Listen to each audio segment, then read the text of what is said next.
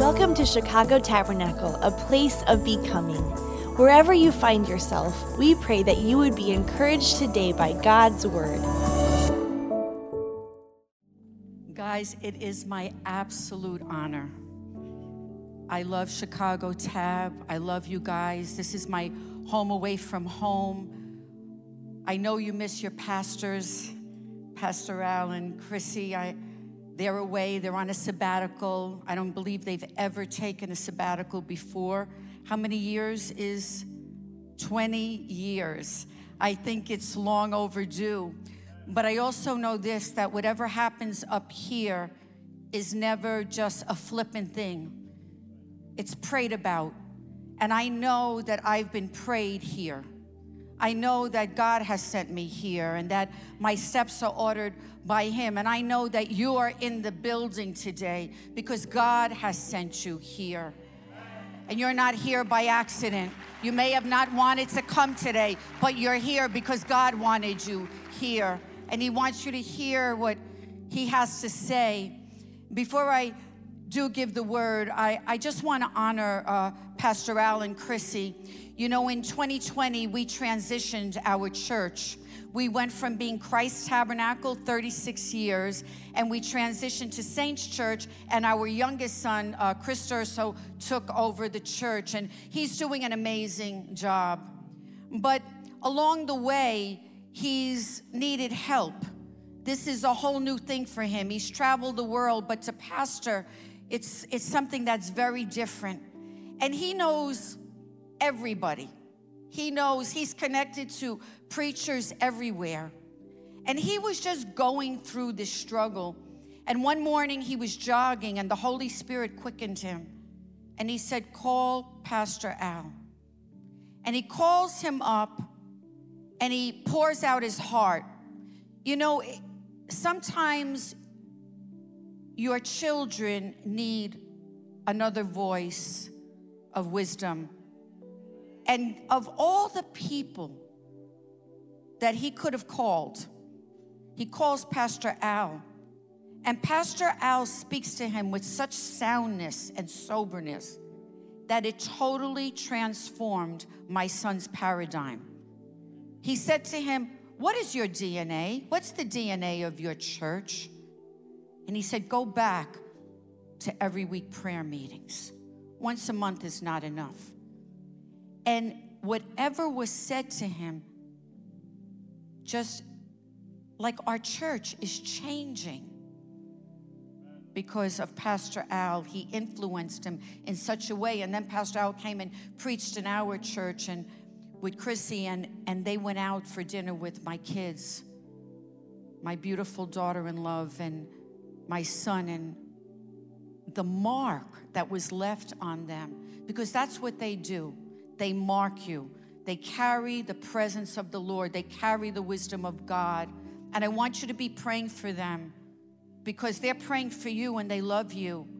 And it's not easy to bear the burden of people's pain and heartache, but they do. And they do it with such grace.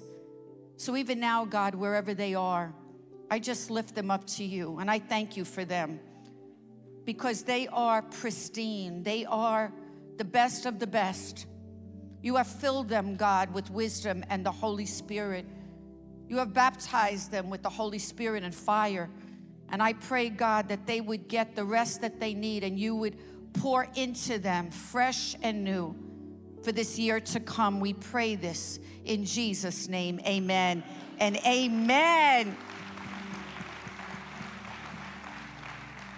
How many love the Word of God? I love the Word of God. You know why I love the Word of God? It tells you the truth. How many need the truth? It's the truth that sets us free. And the Word of God, every time I'm thinking a thought, I open the Word of God and it says, nope, you're thinking wrong, girl. And He kind of like gives me like a little in the face and it's like, okay, I got to be recalibrated. So I basically want to recalibrate us today, if that's possible. And I don't know how often you read the book of Colossians, but the book of Colossians is a great, great book. And I would just encourage you this week, just read. It's a few chapters, and it's just so challenging, and it's just so good. And in Colossians 3, the Apostle Paul is telling the church, in order to put on these new clothes, these holy clothes that God has for them, they have to take off these old clothes. They have to take off these old ways, these old behaviors, because we just can't wear two sets of clothes at the same time. You can't put on the spiritual over the carnal. So I'm going to read Colossians 3:12-14, but I'm going to go old school. I am going to read it from the King James Version because I'm going to use some of the language and explain what it means, even in modern terms. See, it starts off, he says, put on as the elect of God. So he's reminding them who they are. They have been elected. They have been voted by heaven to be ambassadors of Christ. They are chosen. We are chosen. He says, put on bowels of mercies, kindness, humbleness of mind, meekness, long-suffering, forbearing one another. If any man has a quarrel against you, even as Christ forgave you, so also do ye. And above all else, put on love. Let's pray. Father, we thank you. We thank you for today. We thank you that this is the day that the Lord has made. And we rejoice and we're glad in it. We're glad that we're in the house of the Lord. And we don't only want to be hearers of your word. We want to do what the word tells us to do. In Jesus' name, amen and amen. Well, guys, I am going to ask you a question that I know you have never been asked in church before. So I want you to hold on to your seats. How's your bowels? How's your flow? I'm not going to dare tell you, turn to your neighbor and ask, how's your bowels? Now, bowels is an old word. It means the core, the center, the inner depth, the innermost part. And the word bowel is the singular word for gut. So how's your gut? How are you doing? How am I doing deep down inside? In ancient days, the gut was considered to be the depth of emotional movement. All feelings, whether good or bad, were felt in the gut. Think about how the gut is involved in our emotions. When we're in love, what do we feel? Butterflies. When we're angry, we feel like we've been punched in the gut. When we get traumatic news, it's gut-wrenching. When we get a premonition, it's a gut feeling. When we're nervous, when we're fearful, it's our gut is tied up in knots. And we trust our gut. It's our barometer. It's our gauge. That's why our gut has to be healthy. We need a healthy gut. Otherwise, our gut will be off. Our feelings will be off. Our premonitions will be off. And sometimes we need a cleanse. In the biblical sense, the bowel was considered to be the place of love. It's where you carried all your inward affection. So today we're going to do a little gut check. What are we carrying? Now, although I'm not talking about physical bowels, the symbolism is mind-blowing. So I'm going to give us 3 bowel facts, if that's okay. Number 1, the bowels are carriers and releasers. What we ingest must be released. Number 2, if the bowel doesn't release what it is carrying, there will be pain. We'll call it irritable bowel. Bowel blockage, bowel obstruction, leaky gut. a tear in the lining of the gut. And oftentimes, these things in the natural cause disease. The word disease is the word dis-ease. It's a disconnect from ease. Number 3, what we carry will show up on our tongue. So think about this. When you go to the doctor and he says, stick out your tongue. The doctor could tell what's going on in our gut by what's on our tongue, because what's in our gut ends up on our tongue. What we're carrying ends up on our tongue. So if we're carrying anger and stress and resentment and bitterness and unforgiveness and negative thoughts, that's what we are going to emit. And our bodies, whether it be physical, emotional, or spiritual, was not designed to carry toxic waste. We were designed to eliminate it. 1 Peter 5:7 and Psalm 55:22, the scripture admonishes us to release. Through Peter, the Holy Spirit is saying, cast all your cares upon me. Release them upon me because I care for you. And you know that Peter was a fisherman, and fishermen had to cast their nets away from the boat. The net could not be in the boat. It had to be casted away. And he is saying, cast all your burdens, because some versions say burdens, some say anxieties. Cast all your anxieties away from the boat of your life, as far away as you can. And that word cast in the Greek means to violently throw, hurl, fling, get it off of you. You were not designed to carry it. God is saying, my shoulders are bigger than your shoulders. My back is broader than your back. I am your outlet. I don't care how shameful the thing is that you're carrying. Because every day life happens. And every day we end up carrying things that we ought not to be carrying. But God has made this elimination process where we are able to not carry it, but cast it. He's saying, be a caster, not a carrier. Get it off of you. And when we release those things, healing comes. How many have released things to God? And all of a sudden you feel like a weight has been taken off of your shoulders. But when we carry them, we become physically, emotionally, and spiritually sick. And the bottom line is this: if we don't release our stuff, if we continue to carry our stuff, we're going to block the presence of God from filling our gut on the inside.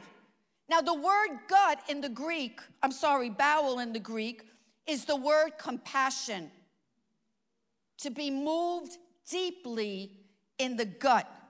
So we can't carry compassion and anger and bitterness and resentment and unforgiveness at the same time. The Bible is saying that in the depth of our being, in our core, in our center, compassion should be the only thing that's gushing out of us with nothing blocking it. The Greek word is splagnitsomai, to yearn, to be moved with compassion. Rick Renner, he's a genius in the Greek. He says every time Jesus was filled with compassion from within, his insides churned. He couldn't hold back from releasing mercy, kindness, and forgiveness. In other words, he couldn't help himself. And he says this, he says, forgive me for being so blunt. He said, let's get a little biological for a moment. When a person's bowels move, the movement produces action. Likewise, when the human spirit is deeply touched by another person's need, a release of divine power surges from deep within to reach the needs of the other individual. That's why every time Jesus was moved with compassion, something happened. Deliverance happened. Resurrection happened. He was moved with compassion at the tomb of Lazarus. He was weeping, and he was able to call him forth, because compassion is able to call dead things to life. He provided. He looked at the people, and they had no food. Filled with compassion, Jesus fed them. Compassion feeds holiness to people. Compassion feeds love to people and grace to people. How about the woman that committed adultery?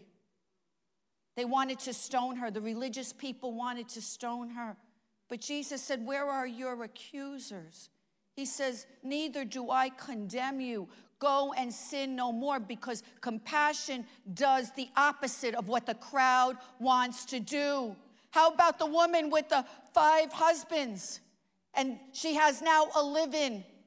And she was a rejected woman. She's been preached about, and they make her sound like she was a loose woman, like she was some kind of hussy or some kind of floozy, and she went around town and she was a home wrecker. No, because had she been that, she would have been stoned. Under the law, if you were an adulteress of any kind, they would stone you to death. But she wasn't a floozy. She was a rejected woman, because underneath the law, a husband, if he didn't like her for whatever reason, he would hand her a certificate of divorce. Maybe he didn't like her nose. Maybe her legs were too skinny. Maybe she wasn't a good cook. And she was served rejection letter after rejection letter, and 5 times. And now she's living with somebody. They're trying her out. And Jesus knows that she is a rejected woman. And what does he do? He makes her the rejected one, the one that the world rejects. He accepts, and he makes her the first evangelist. He was making a statement. You reject her, really? Well, compassion accepts her. I love her. That's why God uses us. That's why God has chosen us. The world has rejected us, but God has accepted us. He loves us. We're his. Compassion always produces action. Our release makes someone else whole. And maybe we don't see the miracles that we could because we're so busy carrying our own pain instead of casting it. And because we don't cast it, we can't carry someone else's pain.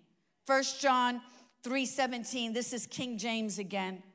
But whosoever hath the world's goods and seeth his brother have need, shutteth up his bowels of compassion from him.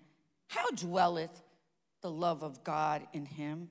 This scripture is speaking about a believer who tightens down or clenches together on his valve of compassion. He has the means to release it, but he holds on to it. He decides to carry it instead of casting it. And we live in a day and age where society sees needs and we feel no movement inside.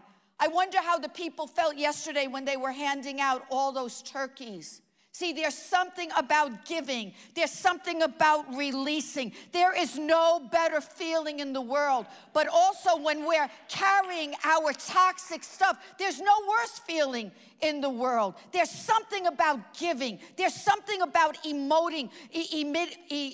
Emoting. I don't know if that's the right word. Compassion.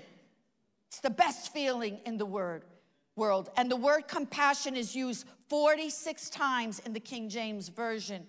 And 21 of those verses are speaking about Jesus having compassion. And Jesus is telling the story about the prodigal son. I mean, we all basically know that story. And Luke 15:20, it says the father was filled with love and compassion. This is a story about a son who demanded his inheritance. And he dishonors his father. He dishonors his father's name. He dishonors his father's God. And his father, he gives his son whatever he asks. He withholds nothing from him. And the son spends all of his dad's hard-earned money on reckless living. But when he spends every last penny, he ends up in a pig pen. He ends up filthy and dirty and eating what the pigs eat, and he's destitute and he's desperate with nowhere else to go. So the Bible tells us that he decides he's going to go home. He's going to go home and ask for a job. He's not going home because he missed his daddy. He's not going home to say he's sorry. He's going home because he has nowhere else to go. The world stripped him of everything, and he's coatless and hungry.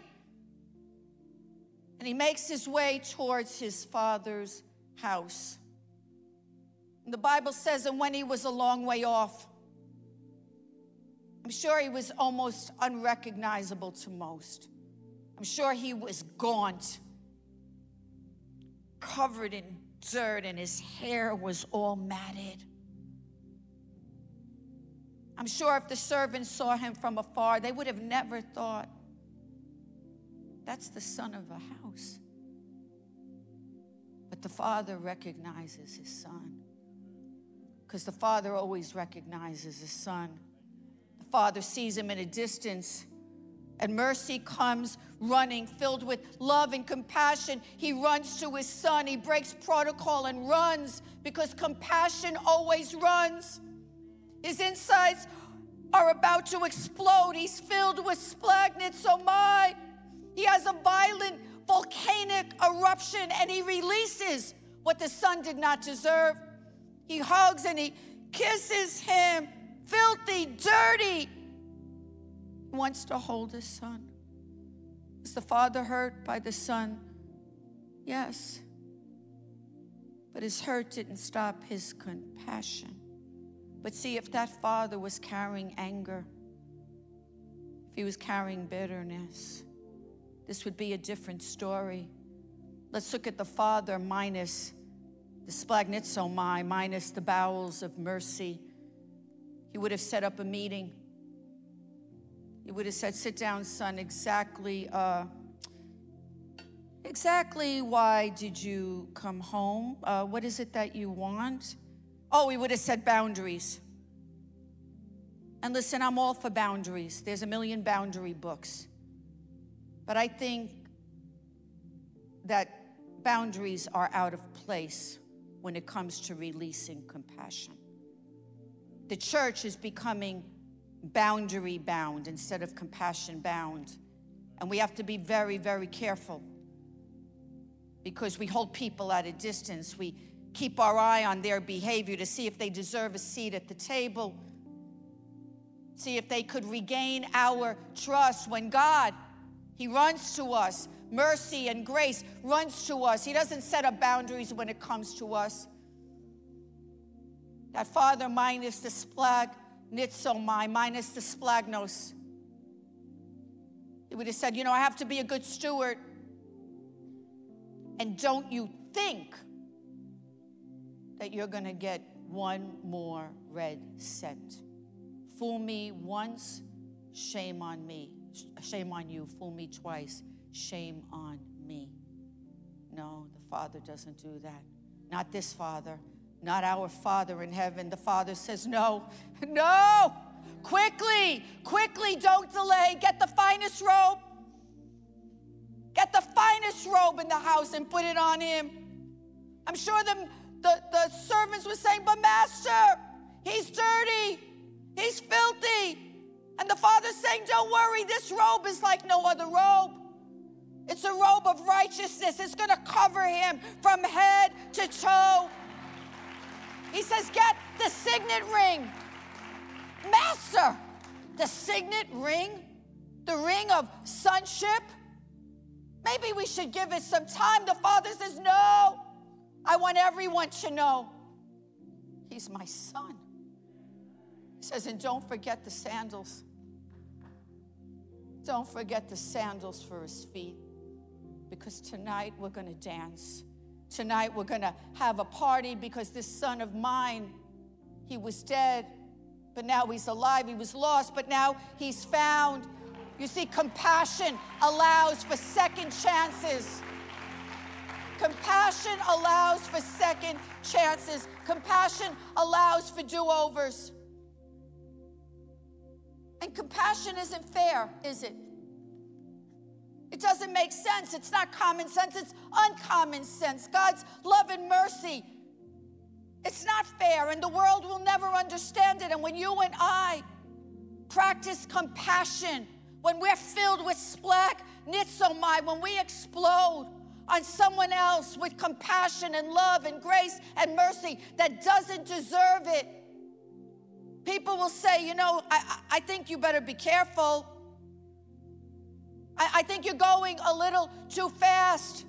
But splach nitzomai means to spare a life that isn't deemed worthy.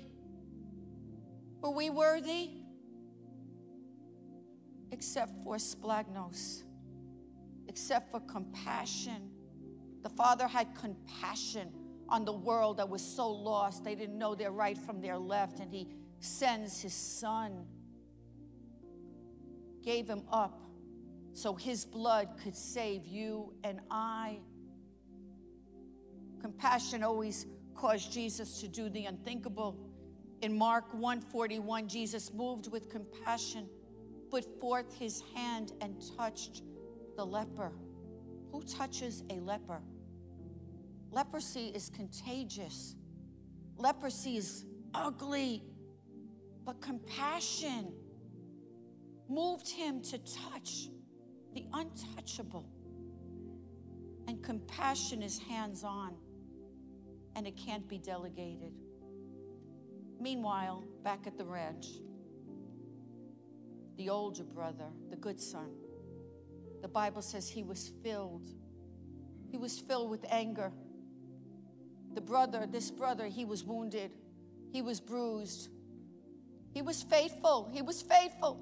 He was steadfast on the outside, but he was sick on the inside. On the inside, he has irritable bowel. He has leaky gut. He felt unseen, unappreciated, overlooked, forsaken. And feeling forgotten creates deep, gaping wounds in our gut. And the party was a punch in the gut to him. But he didn't know that he didn't have to carry those feelings. When he finally said to his father, "You never gave me a party," the father was probably thinking, "Why didn't you just ask me? Why are you carrying?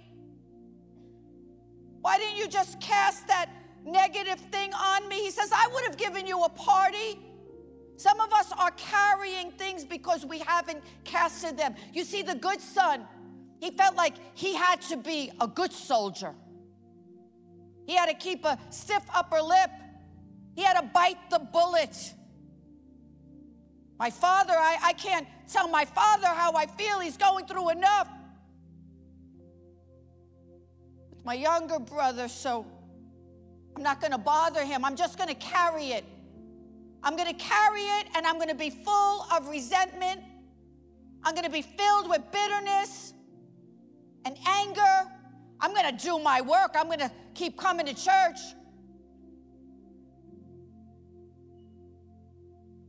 He might have thought maybe if I tell my father, I might be disqualified. He might not think that I'm the good son. See, but God's sons, they cast, they don't carry. No matter how shameful it is, they violently throw all their cares, all their smelly, stinky stuff. They fling it on God. They don't pretend. They trust their Father. They know, God, you know exactly how I feel. You were God in the flesh. The Bible says he sympathizes with all our weaknesses. He knows exactly how we feel. I wonder when he was in the tomb, how he felt. I wonder if he kept hearing the words, crucify, crucify him. I wonder if he thought, gee, there was a low crowd at the cross. Not many people came. They were there when I was going to feed them. But at the cross, there were a few. I wonder if he thought, why should I have that stone rolled away? Why should I release compassion on the world and finish the job? But he did. And I think to myself, you see, even though the son didn't come back for the right reason, he still came back. He still came dirty. And many of us, we're in the house of God. We're the good son. We're good Christians. But we carry the sense of feeling unseen and forgotten about, right? Wow, God, you delivered her son. God, you saved her husband. God, you did this for him. What about me? But you don't say it. You carry it. You can't say it. You don't want to be disqualified. You're the good son. You've been the good son all this time. You've been the good daughter all this time. And God is saying today, I don't care why you come, just come and cast it. That son made a step forward, and his father gave him compassion. And that's what God is saying to us today. I want you to take a step. I don't care how dirty you are on the inside. I smell it. You're not fooling me. Oh, I want to take that thing. I want to relieve you from that thing that you're feeling, that you're forgotten. Are you kidding me? I know the number of hairs on your head. I love you. I hold your name in the palm of my hand. You're everything to me. Just want you to come. Just want you to confess. Good sons cast. They don't carry. Another thing God's sons do. They're able to release forgiveness to those that have hurt them. There's a story in Matthew 18:27, and it says the master, he has compassion on this man that owes him over $1 million.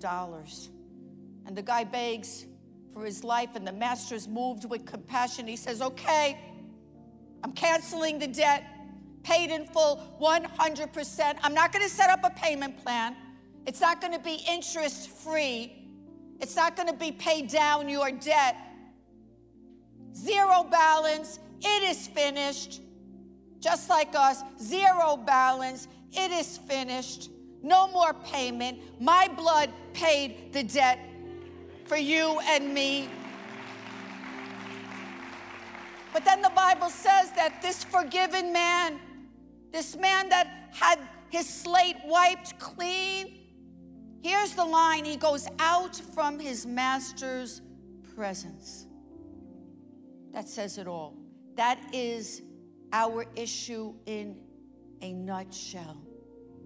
We cannot go out from our master's presence. We cannot go out from the presence of the Lord, because once we do, we forget all the love, all the mercy, all the kindness, all the grace. We forget we were the one who owed that great debt. We were the one that was prodigal. We were the one that demanded our own way. And we came back, and he loved us. And this man, he goes out from God's presence, and he has spiritual amnesia.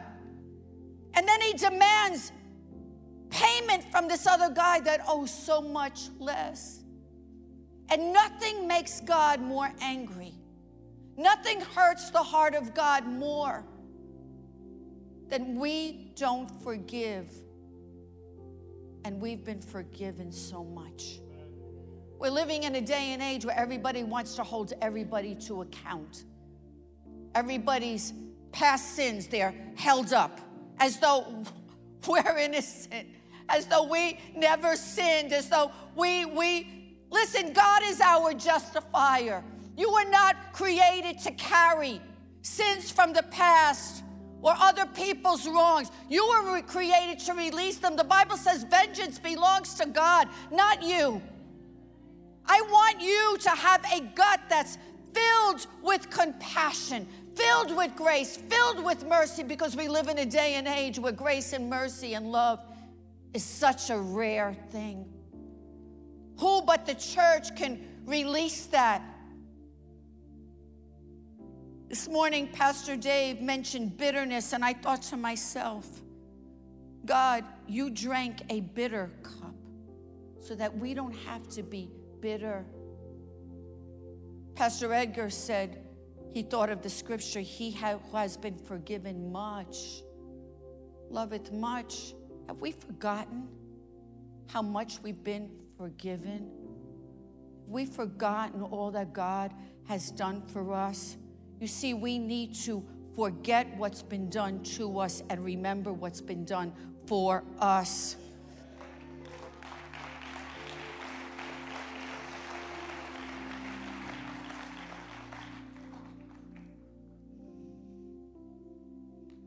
I wrote this down. Unforgiveness is unforgivable. What is he saying? The Lord's Prayer, forgive me as I forgive those. Anyone here can afford not to be forgiven?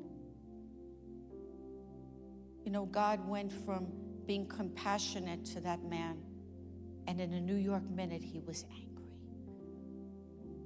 He got so angry at that man, he threw him in prison, because when we lack compassion, we are imprisoned.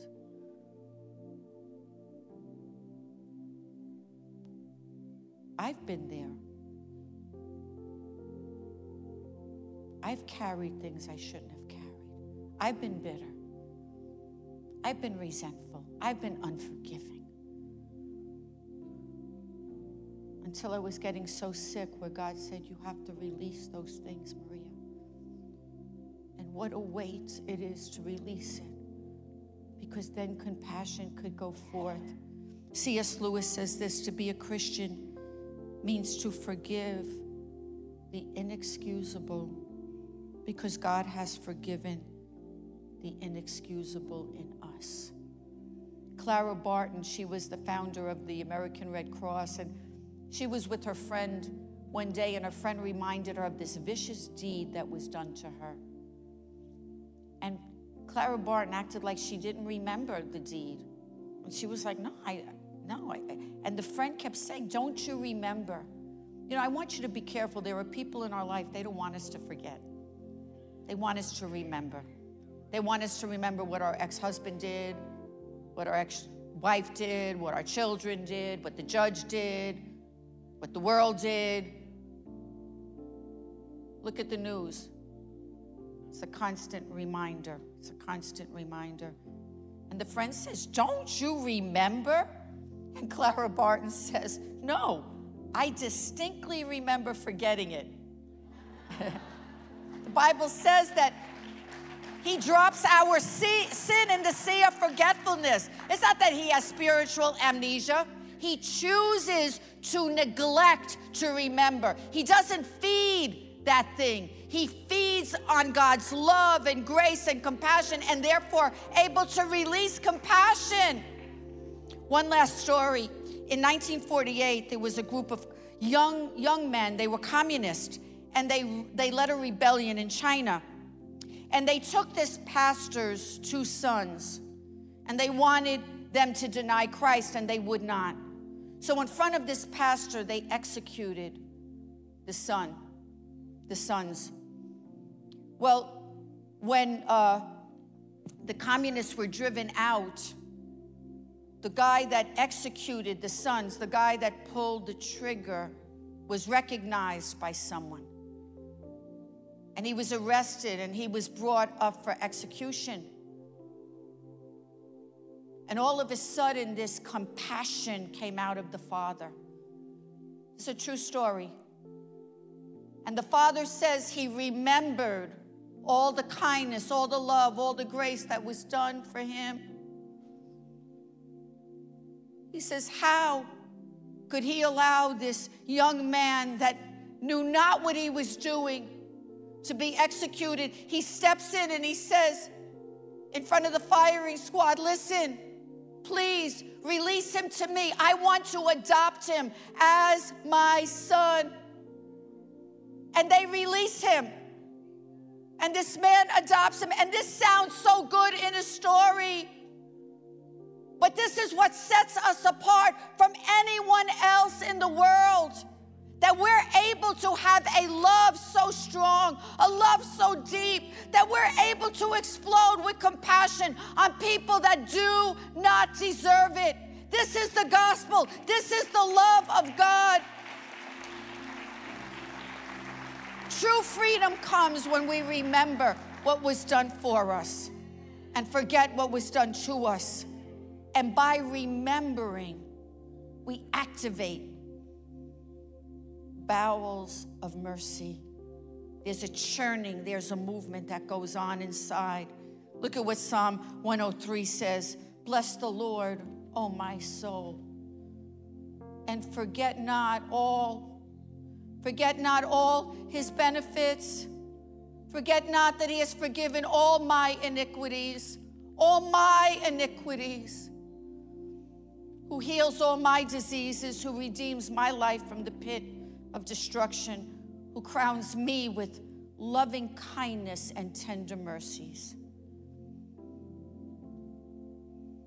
My brother, my sister, don't ever forget what God has done for us.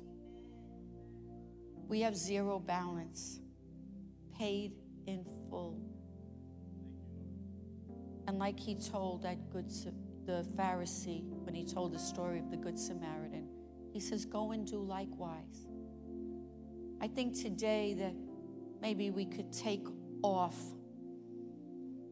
some of the stuff we're carrying and we could put on forgiveness and bowels of mercy and kindness and gentleness and love and grace and forgiving